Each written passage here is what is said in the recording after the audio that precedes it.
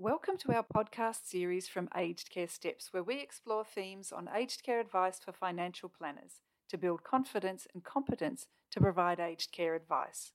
This series features conversations with experts from Aged Care Steps on how aged care advice fits into compliance and ethics in an evolving landscape. We explore topics relevant to financial planners, such as the 3 phases of retirement, FASEA and best interest, why aged care and choosing a business model, making money from aged care advice, starting your business, and FASEA and business efficiencies. Remember to visit the Aged Care Steps website for more information. We hope you enjoyed this episode. After 2 years of hearings, the Royal Commission report is out. So what can we expect? In this episode, we explore the Royal Commission into aged care quality and safety. The Commission has now concluded, and the Commissioners have submitted the final report, which has identified an aged care system with many flaws, which is not producing the best outcomes for those in need. So, is it a broken system? And what does this report mean for financial planners and for their customers? I'm Paulette Trevena, and in this episode, I'm speaking with Louise Beattie, who's a Director of Aged Care Steps. Welcome, Louise. Hi, Paulette. I'm really looking forward to talking about this topic today and unpacking the Royal Commission a little bit further for advisors. So, Louise, there's certainly been some horror stories and a lot of negativity surfaced throughout the hearings undertaken by this Royal Commission. But overall, what was the result of the Royal Commission? Is the aged care system broken or not? I think the findings from the Royal Commission has not suggested it's a system that's broken, but definitely highlighted that it's a system that has many flaws and many failures.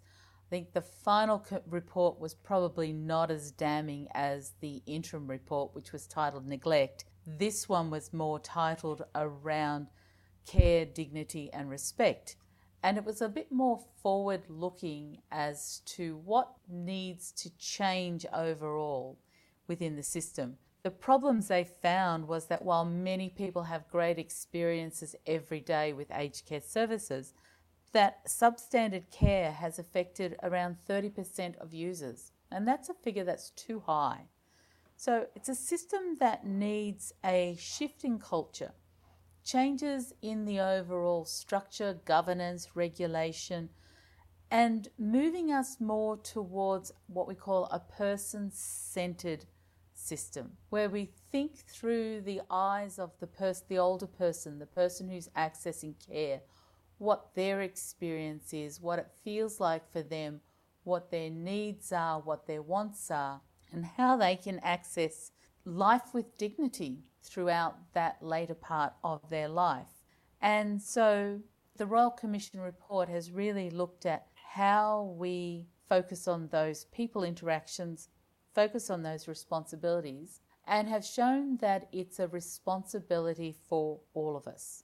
It's a responsibility that governments have, that aged care providers have, taxpayers, and we as a community as a whole to be working more towards that person-centred approach with how we deal with aged care.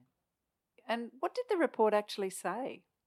Let me summarise. Over 2,000 pages, which totalled a weight of 9.8 kilos of goodness. reports for you with 148 recommendations. As I said, the final report was titled Care, Dignity and Respect. So it has come out with the key recommendation being that we need a whole new Aged Care Act. The flaw is that the current Act is more focused around regulation of the pricing model rather than looking at that experience of people accessing care. The new Act is looking at moving towards a universal system for people with a rights-based approach. There's different opinions between the two commissioners on how we would achieve this even. So Commissioner Pagoni looked more at an independent commission model, moving away from government and looking at independent commissions to regulate, set parameters and supervise the system.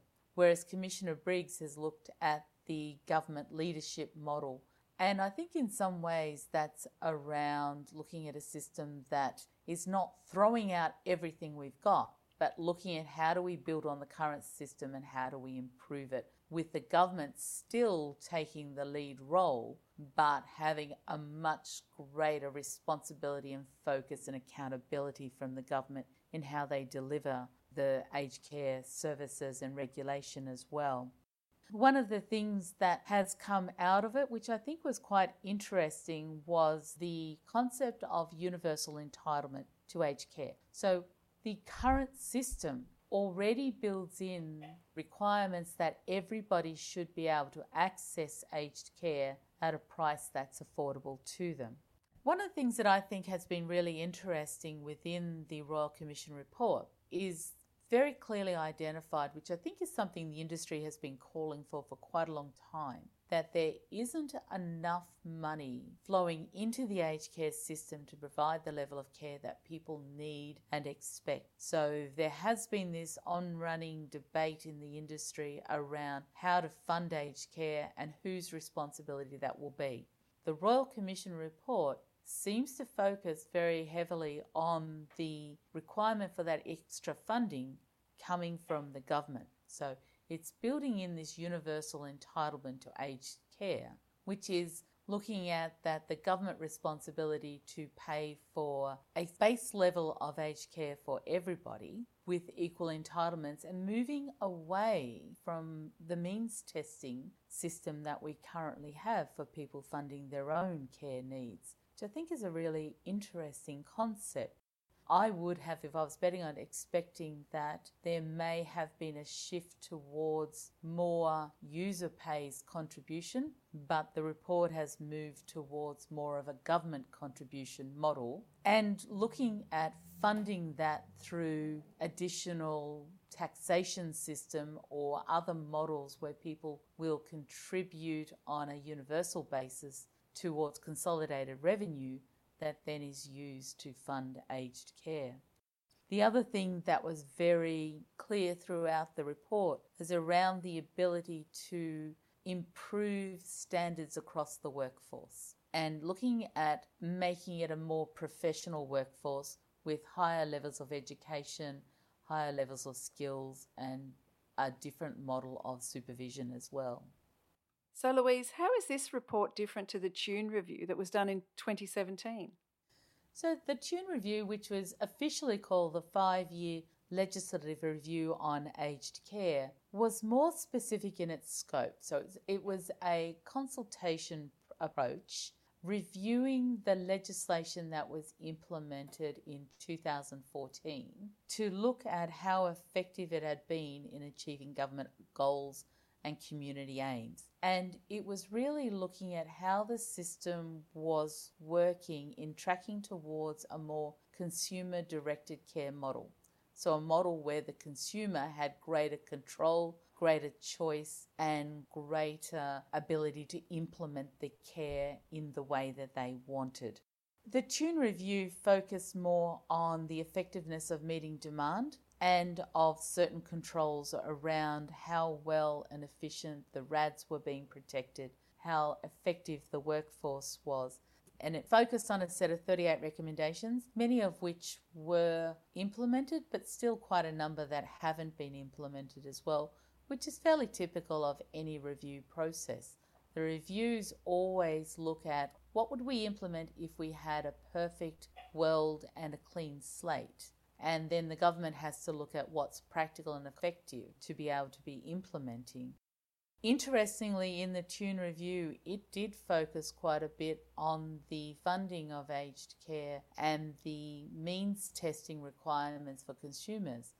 And the Tune Review came out suggesting that a number of people could afford to contribute more than they are actually contributing. Some of the 38 recommendations that it came out with were around increasing consumer contributions, which is very different to what's come out in the Royal Commission, where it's suggesting that care costs will be funded by the government and only basic daily living costs without that means testing would be funded by the consumers. Okay, so back to the Royal Commission, what are we likely to see as the impact for clients, and what do planners need to do? In the Royal Commission, as they identified, ageing affects everyone, It's just that different people need different support at different times in their life. And it found that 80% of all people will use aged care somewhere before their death. So it's quite a big statistic saying that advice and access to aged care is incredibly important. So what we'll see is, I think it's highlighted we need a system that is more integrated. There is too many bits and pieces to the system. There's different pathways for accessing different types of home care, for example. We will move to something that's more integrated with one assessment process that focuses on the needs of the particular person and uniform government subsidies for that person, regardless of where they choose to access the services. So regardless of whether they choose to access services in their own home, in the community, or in a residential care environment. So it will be a more seamless approach. It also needs to be a system that is simpler to navigate. A lot of the discussion in the Royal Commission was around how people find it very difficult to understand what aged care is about, what their choices are, how to apply, and how to make choices around where they'll access care. So we need a much simpler system for people. I would say, though, at the moment, the problem is this is just the Royal Commission. It's a report that's highlighted a range of issues. It's been handed to government, and we still need to see what the government response is. So I don't think at this point there needs to be anybody changing direction or taking a different approach because of the Royal Commission report. We don't need to be, from a consumer point of view and a financial planning point of view, I think we don't need to be hypothesising around what the new fees might look like or how much it would cost to a particular person. But I think given the fact that they've identified how many people are likely to need aged care, the fact that it is very confusing and people are concerned about it, it means that it's important for financial planners to start having conversations with clients. Then financial planners need to be business ready. They need to be starting to upskill, thinking about how they can include aged care services into their business and being ready for those conversations with clients at all ages when we see the government response, because we're not far out from getting the budget in May and seeing the full government response to the Royal Commission at the end of May, and we need to be ready then to start making changes at that point. The Royal Commission gives us a guideline to what some of the discussion will focus on and what some of the challenges are that the government is going to consider in pulling together its response. So consumers need to be keeping aware, thinking about what's important to them, making sure they listen to the discussion and understand the importance of planning ahead. And financial planners need to be proactively starting the conversation with their clients and making sure they are business ready and accredited to give that aged care advice to help their clients. And what has been the government and aged care industry response so far? So far, we've seen the government has come out very quickly after the report was released and injected an extra $452 million into the aged care sector, which was just dealing with some of the very immediate needs. So it was just a very temporary measure, and that included adding 83,000 home care packages into the market as well. Because one of the things throughout the Royal Commission as well is focus heavily on that home care and the long waiting lists that many people have. They've come out and promised that there will be, so the government has promised that in the May budget this year we are going to see some support and changes and measures around aged care. So we are definitely going to see the start of the government response at that point. The Royal Commission gave the government until the end of May to come out with a full report and response on what its approach will be. So the government's committed to meeting that deadline. But the government's highlighted the 5 key areas that have come out of the Royal Commission that in developing that response, they'll be focusing on.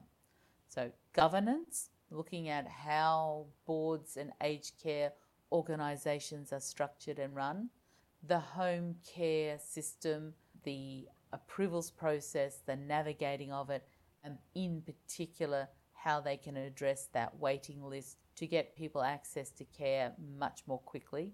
The third one is residential care quality and safety.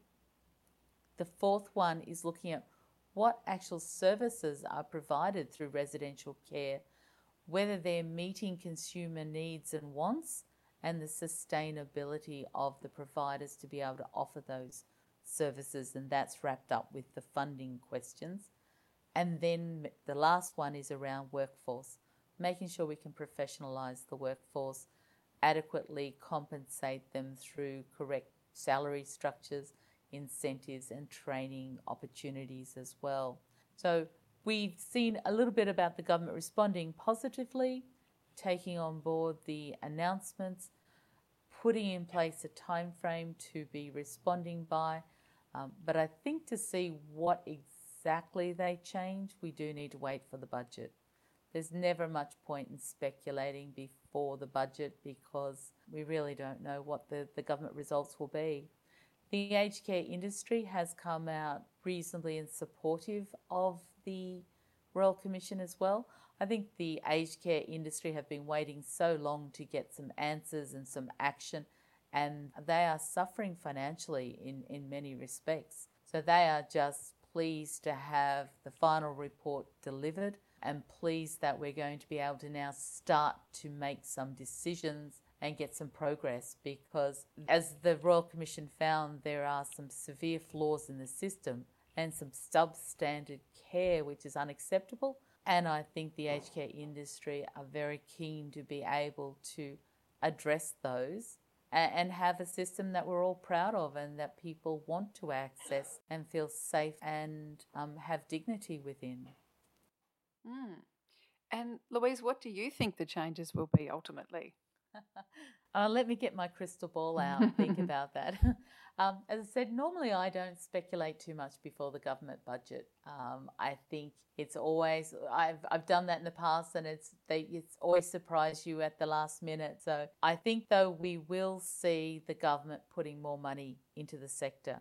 Now, the government currently spends something like $97.8 billion on the care and support of older people, if we take into account aged care, aged pension and all the other support mechanisms they have. So the Royal Commission report, if we were to implement everything in it, there's certainly a significant government spend that would be required, and I'm not sure that there is the capacity for the government to fund all of that. So I would probably bet on seeing some changes to the consumer contributions.